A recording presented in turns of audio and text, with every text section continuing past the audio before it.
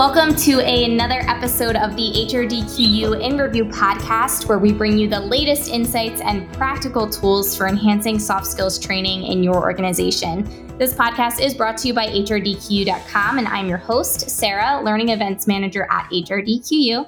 And in this episode, I'm joined by Dr. Lisa Alvarez to discuss the webinar she presented, The Practice of Leadership Empathy Within the Workplace. Lisa shared extremely valuable information during this event, so if you haven't had the chance to listen to the webinar, click the link in the description after this episode to check it out. So thank you so much for joining me today, Lisa. Of course. Thank you for having me. And just to catch everybody up and get to know you a little bit better, can you tell us a little bit about who you are and what you do and how you got to where you're at today? Sure. So I am an organizational psychologist, and that was very lumpy, but really what that means is I help businesses achieve their results by helping their employees thrive and perform at their best. And this interest grew from a place of wanting to be a part of a movement.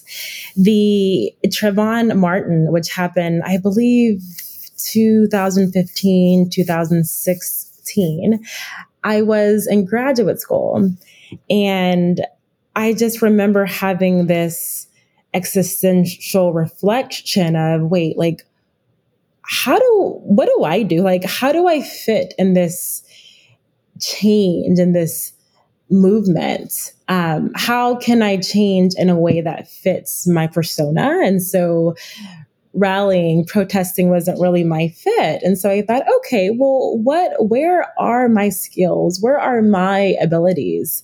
Well, engaging with people, training, listening, viewing different perspectives. And so that's when I thought, okay, well, that's my skill. So what do I want to bring? And then I thought, well, empathy. Like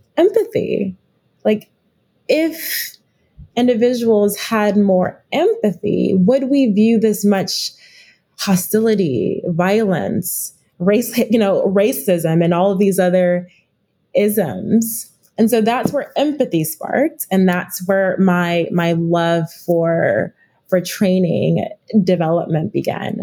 And as it relates to leaders, I believe that leaders have a huge influence over the work environment. They have the power to shine light or the power to break an environment. And so I thought, I want to be able to engage those individuals who have that power, and help them engage in empathy to shine more light. So that's where my interest began. And that's where I am today, is I just have a passion for building leaders so workers can work in environments of joy, inspiration, and passion. I think that's great. And just really collaborating with you on this webinar event and learning more about your work and what you do and hearing you speak during the webinar, I could really, see your passion for creating such meaningful impact in the work that you do. So I think that's great. Thank you. And so what changes do you see happening in the L&D space right now? AI, artificial intelligence, right? It's so ubiquitous. And honestly, I'm a millennial, but honestly, at times I feel, oh my gosh, this world, it's becoming unfamiliar to me even. And so I have a daughter, she's almost 2 years. And I'm thinking, I don't know the world that you will be entering because, oh my goodness, it's changing. So AI is changing the landscape of L&D learning. So on a positive note, I feel that it's making learning more reachable for individuals who have, for instance, neurodivergence, right? And so it's becoming more diverse, right? People who learn better in more visual ways, in tactical ways, like they can engage in different varieties of learning. On a more critical point, I believe that this instant gratification is making learning, it's shifting the way we want info, meaning that we want it fast. We want it right now. And I believe learning takes time, right? So once we receive data, info, we don't just receive it openly, right? Like we're biased. And so what we do is that info comes in, but it comes in our filter.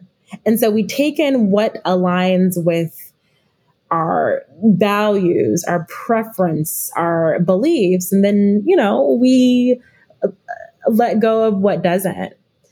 And so once we then receive it, we then have to reflect on it. Well, what does this mean to me, right? What is a purpose?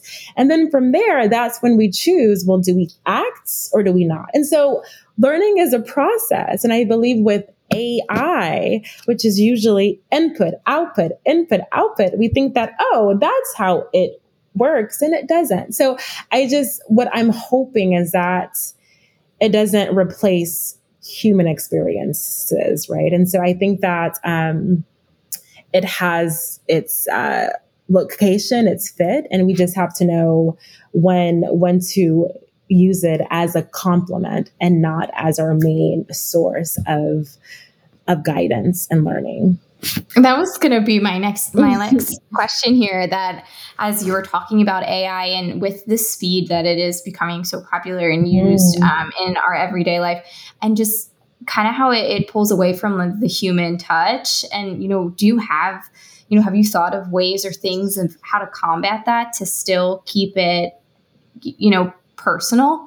Yeah, no, that's a great question. And I haven't. I think that's the number one question is how are we as psychologists, how do we keep that human experience and use this machine learning as, again, a complement? And I believe, it takes people to understand it, meaning understand the value of human, engagement. So we can't do it on our own, right? And so I just think it's just, it's just people wanting it, people being aware, like, okay, this is great. However, I still need this, right? And so maybe it's really for us to show people the need, the value of human experiences. But yeah, I'm still digging into it. Yeah. And so before we get into the nitty gritty of the webinar and all of the questions that we received during the event, I'd love to know, what exciting things are you up to next? Oh, goodness. So much. So my core is EQ, meaning that I develop EQ trainings and workshops for leaders and teams. And so I help them establish more awareness of their thinking, their beliefs, their preference, and noticing how this impacts their work environment and their teams. And so I develop experiential workshops where leaders and teams don't just learn, but they do it and practice, and reflective workshops where they actually have to think about, how do I respond in this space? And so, my trainings are very, very engaging and transformative. And as a follow-up to my webinar, I am facilitating a empathy and meetings trainings, and that will begin in 3 weeks.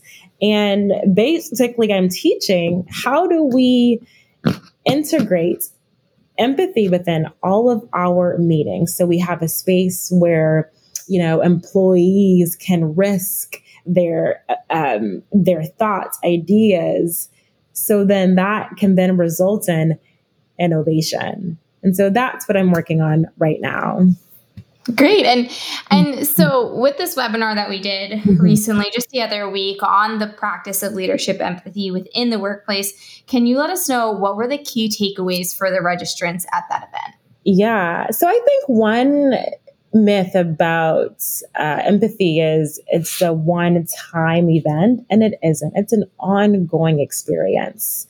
And I think a takeaway is, once again, like empathy is it's an experience. It's a process that always happens. We're always responding to someone, something, right? And so it's a joining of the experience, and then it's a response. And so again, there's not a, oh yes, now I'm empathetic, I got it right? Like, we don't want to enter in with the ego of, I need to get this right, because it's so interesting. Our want to be better human beings blocks us from really being real human beings, right? And so empathy is really just about being authentic, being real with your own feelings, and then in that response, joining in the reality of your team, your peers, your employees. And so that's one takeaway. Another takeaway I would say is empathy begins from you. I believe that people, when they think of empathy, they think of other individuals, which, yes, that is a component, but empathy first begins with you. How are you relating to your own, again, thoughts, your feelings? How are you connecting with that?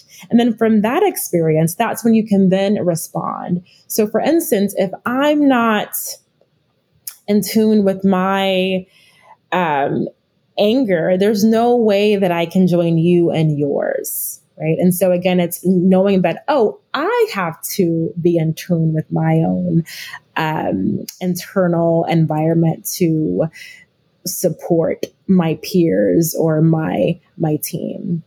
So I would say those are the top two. Oh, and mindfulness. I don't think people think of mindfulness when they think of empathy, right?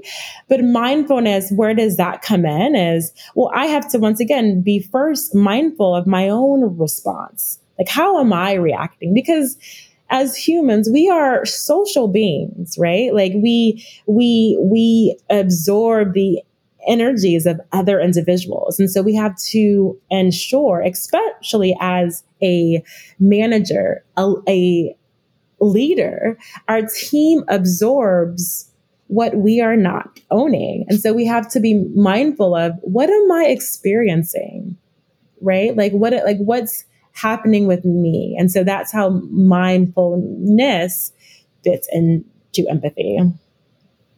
And what about myths? What are some myths about empathy? I would say one myth is, I'm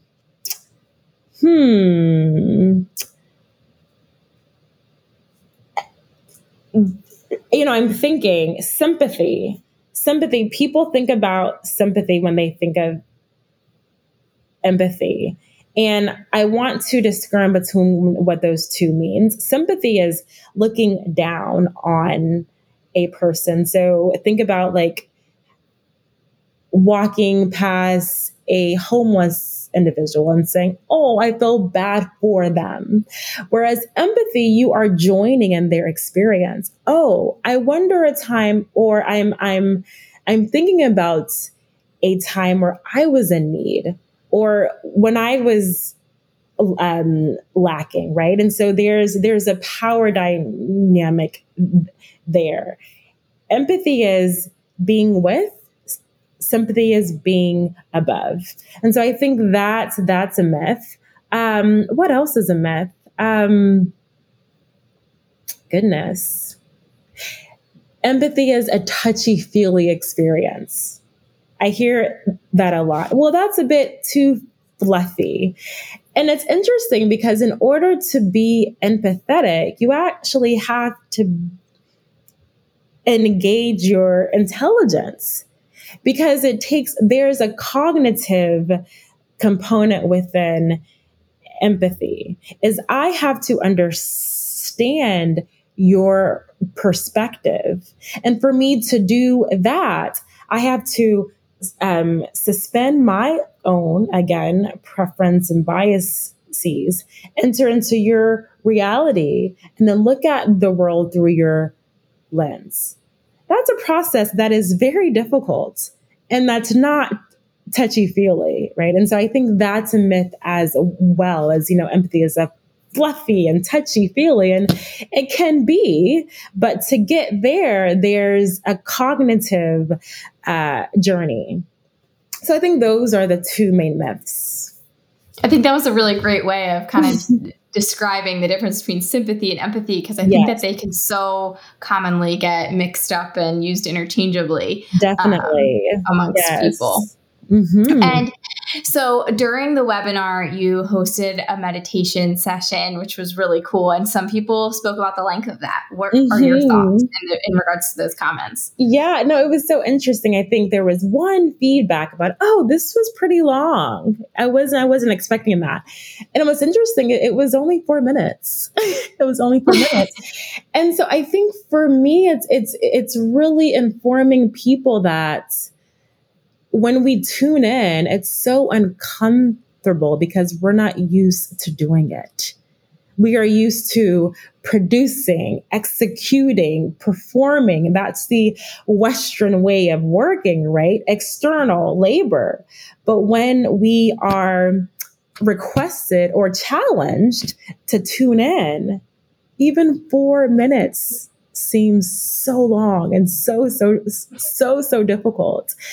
And so for me, it was interesting, like, but had we performed for 4 minutes, I'm sure that would have been, okay. So it's really challenging us to take at least 5 minutes of our day and tuning in. And it can seem long and painful, but think about the majority of our days.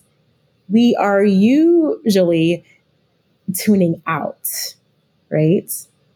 And so it's really challenging us to say, hey, let me spend a bit of time of just noticing how I feel, noticing how I'm reacting, and just being able to connect, because once I'm able to connect to me, I'll be better able to respond in a thoughtful way to my team. And do you think that there's a shift in patience that people have with now the way that we receive information so fast with, things like applications like TikTok or all of those videos that are such a short feed, like loop of information that you receive so immediately? Your attention span just isn't the same anymore. Talk about that. And I mean, I'm a victim of that. Like my attention span, like even before we met, my computer was not working. And I'm like, oh my gosh, hurry up. It's like this expectation for things to always fall into place fast, right? And which is why I mentioned the impact on learning, right? So that's one. Instant feed. I need it and I want it. Amazon, I get my packages like within a day. And that's like the expectation, right? So definitely. And I just lost my train of thought because I got so passionate about it. But yeah, I definitely think that our attention span is now so short, right? And so I wonder the implications on that and learning and in empathy. Because empathy is not instant. It takes time. It is a journey, right? And so, yeah, I definitely think that is there. And again, I'm not sure how to overcome that. But I know what I do know is I'm not a doctor, but what I do know is that our brain needs pleasure and pain to be balanced. Mm-hmm. Sometimes that pain comes with patience. Sometimes it's so painful to wait. But if you really think, that's actually what our brain needs to be balanced.